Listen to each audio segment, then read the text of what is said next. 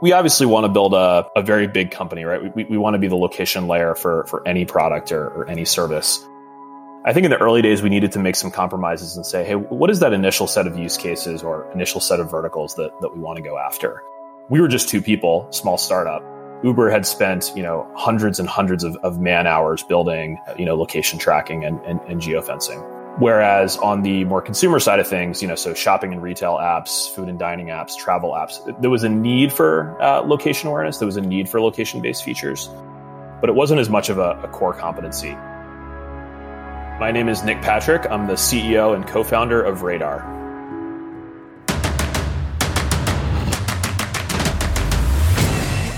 This is Code Story, a podcast bringing you interviews with tech visionaries who share in the critical moments of what it takes to change an industry and build and lead a team that has your back. I'm your host, Noah Lappart, and today how Nick Patrick set out to create the Stripe for location services built just for developers. All this and more on Code Story.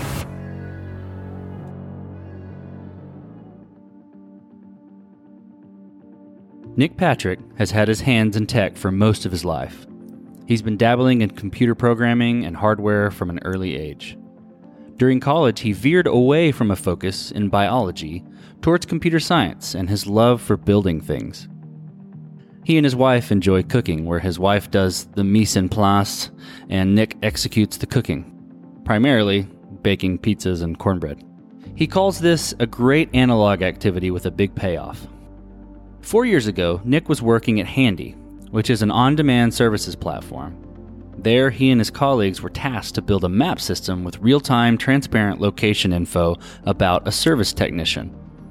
He realized that this was a difficult problem to solve, and quickly found there were no third-party solutions out there, i.e. he couldn't find the Stripe or Mixpanel for location infrastructure. So, he and his co-founder set out to build Radar, to provide tools to quickly develop location-based features right into your technology. Radar is location data infrastructure. We offer tools to help technical teams build location-based app experiences. So SDKs and APIs for things like geofencing or location search or geocoding or routing. And really got started about 4 years ago. I had the experience of working at a company called Handy, which was an on-demand services platform. And we wanted to build an Uber-style system to, track our service providers on a map, right? Uber has this amazing location-based experience where you can type in the name of a destination, you can see your driver coming to you, you can see an ETA. We basically set out to build a system like that at Handy. And I think learned firsthand how challenging that was. It seems sort of deceptively simple to start. iOS and Android have a lot of built-in location services. We found that it was kind of a pain to do, and it was hard to do it well. So we put an iOS engineer, an Android engineer, a web engineer on this project, spent a couple months and, ended up with something that didn't work super well, wasn't super reliable, and ended up draining the battery and took a lot of iteration. And kind of reflecting on it after the fact, when we wanted to do payments, we just popped in Stripe. When we wanted to do analytics, we just popped in Mixpanel. But there was no great developer-friendly full-stack solution for locations. That was the initial problem that inspired Radar. Started the company with my co-founder, Kobe Berman, who I met pre-Handy at Foursquare. And Foursquare is obviously one of the first big location-based apps. That was sort of our first taste of all the cool experiences that you could build with location. That informed, how we built the company and the problem that we're solving as well. Tell me about the MVP. Tell me about how long it took to build, what sort of tools you used in the early days to bring to life that MVP, that first product. Yeah, the MVP for us was really a couple different pieces. One was an iOS and Android SDK that you as a developer could pop into your app to do location tracking in a very battery efficient, reliable way.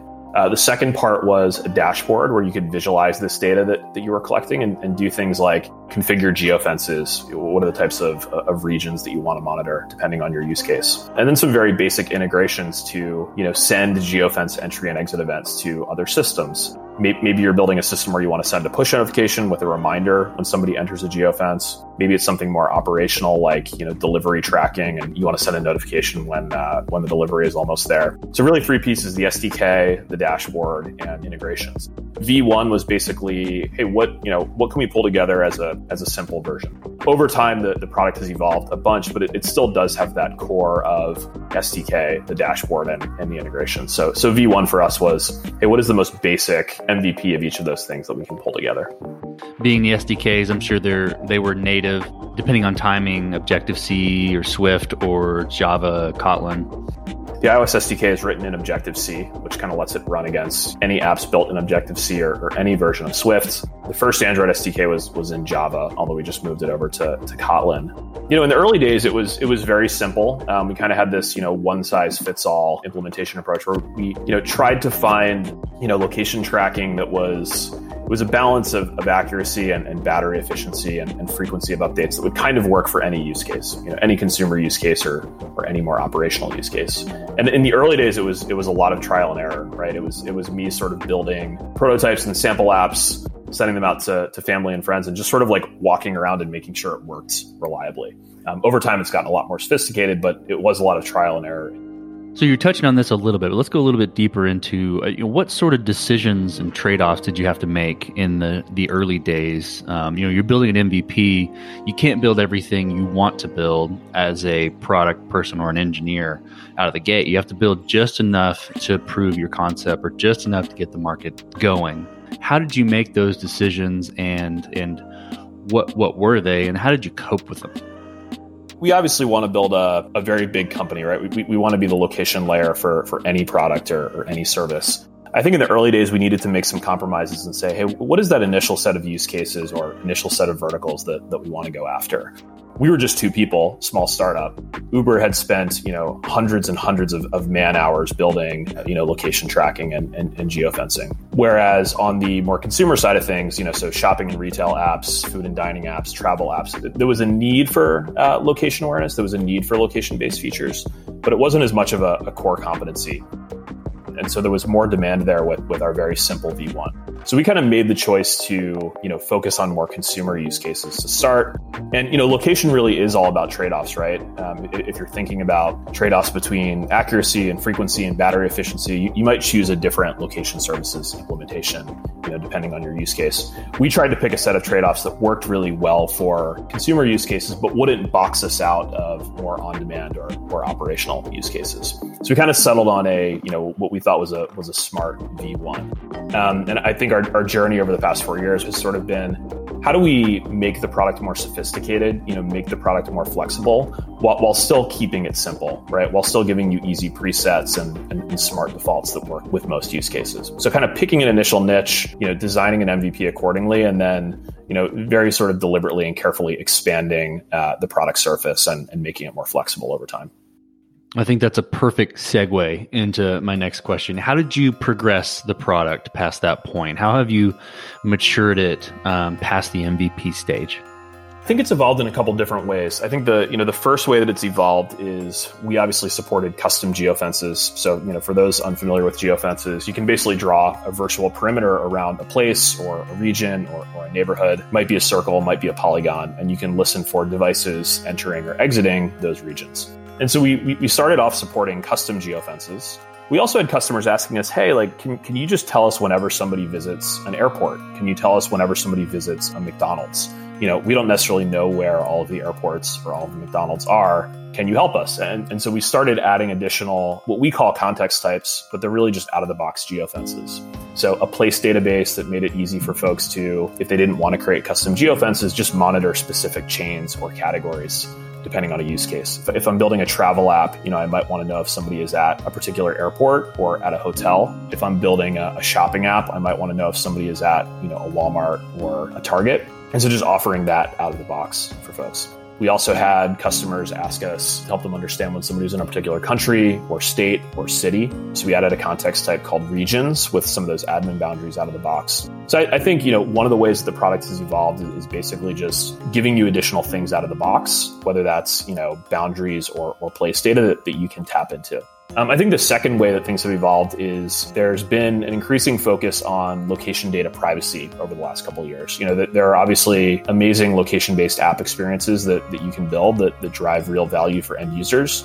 But there's a right way to do it and there's a wrong way to do it. And so thinking about tools that we can offer to help our customers build location-based experiences, but build it in the right way.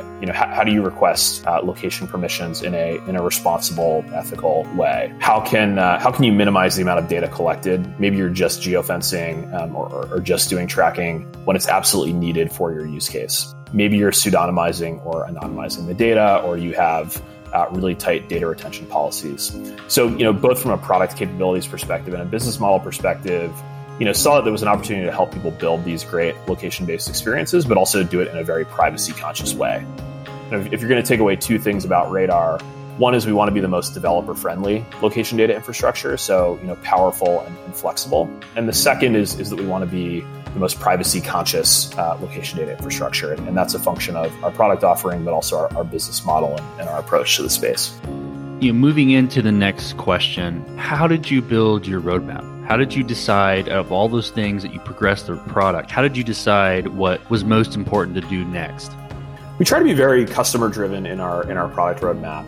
I would say that the most common, most important input into our product roadmap is just sort of understanding, okay, where is the product today? What are the gaps, the things that maybe we don't offer out of the box or don't totally nail for folks that we could close, right? And we try to triangulate and say, hey, we heard, 3 customers, 5 different prospects ask for this in the last quarter. What is a great product-driven solution to this that we can build this next quarter? And that input comes from customers directly. It comes from our sales team, having conversations with prospects. It comes from our customer success team, having conversations with our existing customers. And we basically try to combine all of that and say, what can we build to basically expand the value that we offer for our customers and also bring us one step closer to our kind of big picture product vision. In Q1 of 2020, just sort of expanded outside of geofencing and launched a bunch of new building blocks, APIs for things like geocoding and place search and distance or ETA calculation. And a lot of that came out of things that our customers were asking for. And a lot of that also came out of our vision to be this location layer for every product and service. These are gaps in our capabilities right now and are a very logical extension of our current offering to get us one step closer. So long story short, try to very deliberately expand the capabilities of our platform to enable us to be that universal location layer. And a lot of that involves just sort of triangulating what our customers and prospects are asking for and just sort of moving things forward every quarter. So how did you build your team? How did you go about building your team, and what did you look for in these people to know that they were the winning horses to join the Radar team? In the very early days, it was me and my co-founder, Kobe, and I was the technical co-founder. So I was basically playing CTO, head of products, lead designer, all in one, and also sales engineer. My co-founder, Kobe, has more of a sales and BD background. So he was basically the account executive, the head of sales, the head of BD, all rolled into one. So we had a very clean division of responsibilities, and we were able to work together to move fast to build the product and find product market fit. I think over time, our technical needs became more complex. And so we were lucky enough to hire Tim Julien as our CTO. Tim actually worked with me and Kobe at Foursquare, has been in and around the location space for a while, and basically helped us level up and really scale the product. I think when we think about the types of folks that are successful at Radar, I mentioned being very customer oriented, very product driven. I think entrepreneurial folks who care about the big picture, who understand how all the pieces fit together and how the business works. If you're on the sales side of the house, ideally you're very product driven and technical. You can understand how the platform solves problems for and adds value for our customers. You can connect the dots on customer feedback and feed that back into the product roadmap. And on the other side, our engineering team, obviously building amazing features and scaling our product offering. But our most successful engineers are engineers who also care about what's happening on the customer side of the house, right? How much revenue are we shooting to gain this quarter? Which customers are in the pipeline or piloting, and what do we need to build to make them successful? So I think in general, entrepreneurial folks who are very product oriented and kind of care about the big picture are most successful at Radar. And we're about 35 people now. The team basically tripled in size last year. and just very lucky to have some tremendously talented folks across all different departments. Let's talk about scalability a little bit.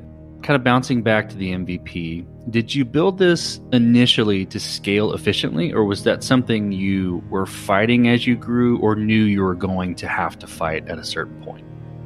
It's a great question. We didn't want to over-optimize early, right? So I think having an API, having a platform that can stand up to millions or billions of API requests doesn't really matter if nobody's using it, right? So I think in the early days we were biased towards just how do we get any traction and throughput at all? Thinking less about scalability and thinking more about what does the product need to look and feel like to get that initial traction, and then kind of gradually shifting over time to scalability. So we're now processing, billions of locations per year from tens of millions of devices. Q2 2020 in particular, we're almost exclusively focused on scalability, developer experience, product quality. We are going to ship some new things as well, but this quarter in particular, almost exclusively focused on scalability. But, in the early days, scalability doesn't matter if nobody's using your product, right? So I think it's just sort of a balance and kind of figuring out, given your level of traction, given where you are, just where on the spectrum do you need to fall to have the best business outcome? So as you step out on the balcony and look across all you've built with Radar, what are you most proud of? I think proud of a lot, proud of the team that we've built, some of the use cases that we're unlocking for our customers. I still feel like we're just getting started. And I kind of feel this sense of restlessness where, I look at a lot of the apps that I use every day do have some location component, but it might be very shallow. And there are a lot of apps that I use that should be location aware that aren't. I tend to focus more on the future and say, how do we make every app on every device location aware? How do we help unlock the next generation of app experiences? Not rest on our laurels too much and really just think about what can we unlock next and how do we make Radar truly synonymous with location. What's interesting is, the landscape seems to evolve every quarter or two. Right now with the COVID-19 pandemic, there's been an interesting shift in use cases, right? The retailers and QSRs that we're working with are focused less on building in-store experiences and focused more on curbside pickup and delivery and contactless payment experiences. Radar can help solve those use cases as well.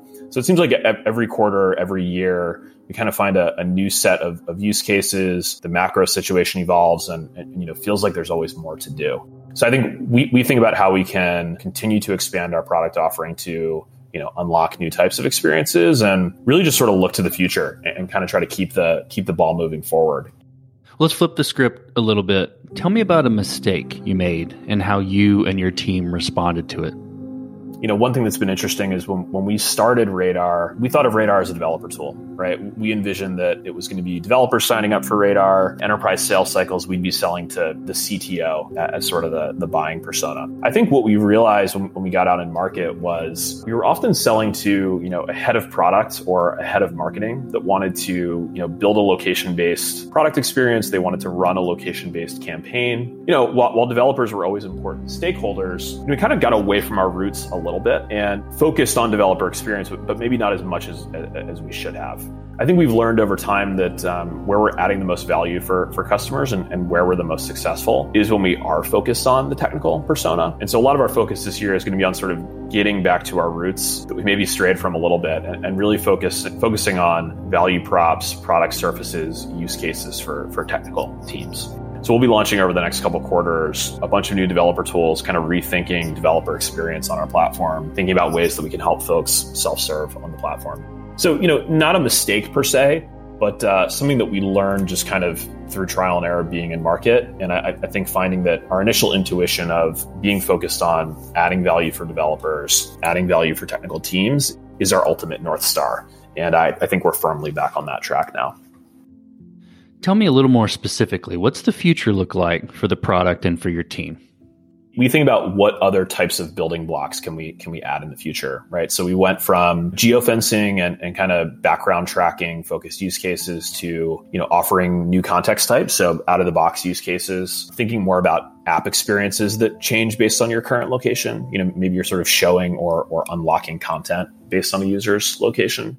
And now sort of thinking about additional building blocks, new APIs for search, so things like address autocomplete or store locators, things like geocoding, if you want to drop a pin on a map and show the address that it corresponds to, things like routing and distance calculation. How do I understand, am I 5 minutes away, 10 minutes away, walking or driving from this, point of interest or store or whatever. So I think in the future, we're thinking about like what additional building blocks can we introduce next? Really all in service of helping technical teams build, new types of location-based experiences. So I think like one theme for the future is new building blocks. I think another theme for the future is new integrations, right? So we want Radar to be the best point solution for location, but you can activate your location data in a bunch of different systems. You might want to send this to a push notification platform so you can trigger, offers or reminders or alerts for folks. Maybe you want to tie this up with a feature flagging or A/B testing platform where you can more easily, change the app experience or show content based on location. As we start to think about, curbside pickup and delivery type use cases, maybe there are, order management systems that we can plug into. So I think another possible direction is just sort of expanding our set of integrations and the types of partners that we work with. And then I think, another possible direction is what can we help folks do from a data minimization and a privacy perspective, right? How can we help you build location-based app experiences, but do it in the most privacy conscious way? And this may be, sort of new strategies for on-device processing, where location data never leaves the phone. It might be, new ways to sort of control data minimization or data retention policies, kind of think through, new ways to anonymize or pseudonymize the data that you're collecting. So just, help people build amazing experiences and kind of route their data to wherever it needs to go, but also do it in a very privacy conscious way. So that roughly is what I think the future looks like for the product. I think in terms of the team, what's been fun is we've gone from having, no dedicated folks in a particular function to, functions of one to, each function sort of starting to scale. So, Ryan, our director of marketing, joined us about a year ago. There was no marketing function to that point, right? We had written a bunch of blog posts, but that was sort of the extent of it. Ryan is building just a really incredible, growth marketing and product marketing team at Radar. And that team will obviously, continue to expand. Our engineering team is now 8 people. They're building a tremendous amount of products for 8 people. But, as we continue to scale, build even more new products, growing that team as well. And then we're also about to start building out our product team. So we have a really talented product designer. We don't have any product managers yet. That's actually kind of my background. So I'm playing head of products. But over time, we'll build out a product management team as well. So, have a very talented team right now, but, continuing to scale functions that we've already started building. And then also the last few net new functions, bringing in leaders to scale those functions over time. So who influences the way you work, Nick? CEO, CTO, architect, or any person? Name a person you look up to and why. Honestly, one of the people that influences my working style the most, and I think this is a sign of a very productive founder relationship, is my co-founder, Kobe. And I think one thing that's been great about working with Kobe is we tend to balance each other out, right? I tend to be more sort of technical and product focused. Kobe tends to be more sort of sales and go-to-market focused. Kobe gets the product side too. And, Kobe's taught me a lot about sales and BD. Our skill sets complement each other well. We often, I think, refocus each other when one of us gets off track. When I'm low, he's high and vice versa. And so we sort of tend to balance each other out. That's been a really great partnership so far. And I think Kobe and I have both learned a lot from each other and grown a lot over the last couple of years. I also think that, my wife is a doctor. Obviously, she's been sort of quite busy and stressed out during this COVID-19 pandemic. She's an OBGYN, so maybe not as much on the front lines as some other first responders and healthcare providers, but that helps put everything in context for me too, right? We're obviously building what I think is a really exciting product and unlocking all sorts of awesome product experiences. Matters of life and death are a different story. And I think sort of seeing the way that she handles herself in stressful situations and just kind of like being exposed to everything that she goes through at work on a regular basis kind of helps put everything at Radar in perspective. So, those are sort of 2 people that I draw inspiration and learnings from a lot.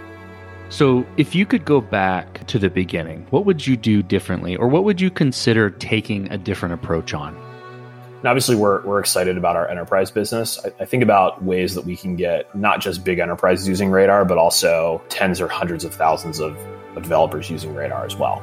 That's a function of, is your offering self-serve? What is the product mix that you're offering?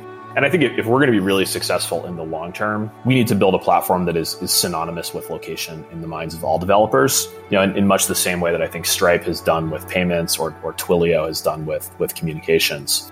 And so I think if I could go back to the beginning, hindsight being 2020, I think I would prioritize some of those investments in developer experience a little bit earlier. I think we've done a good job, but I think we could be doing an even better job, and wish we could have gotten an earlier head start there. Last question, Nick. You're getting on a plane and you're sitting next to a young entrepreneur who's built the next big thing. They're jazzed about it. They want to show it off to the world. They can't wait to show it to you, just sitting right next to them on the plane. What advice would you give that person, having gone down this road a bit? One part of my story that I sort of skipped over was between Handy and Radar, I actually worked on, for about half a year, a couple other startup ideas that didn't work. These were a bunch of different social app ideas that I had that just really didn't get any traction.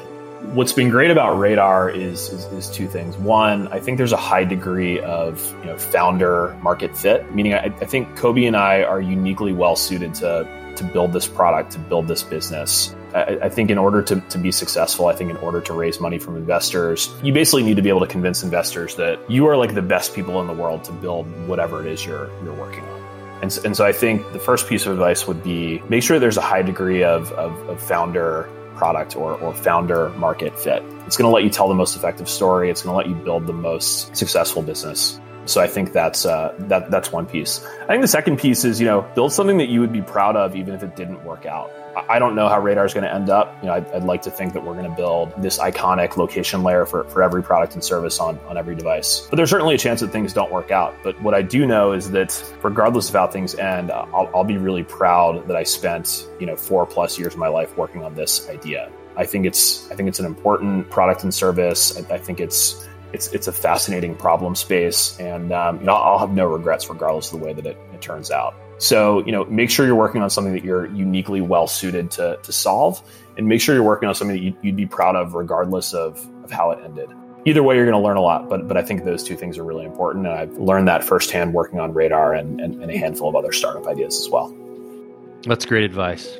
Well, Nick, thank you for being on the podcast. Thank you for being on the show and telling the creation story of Radar. Thanks, Noah. And this concludes another chapter of Code Story. Code Story is hosted and produced by Noah Labhart. Be sure to subscribe on Apple Podcasts, Spotify, or the podcasting app of your choice.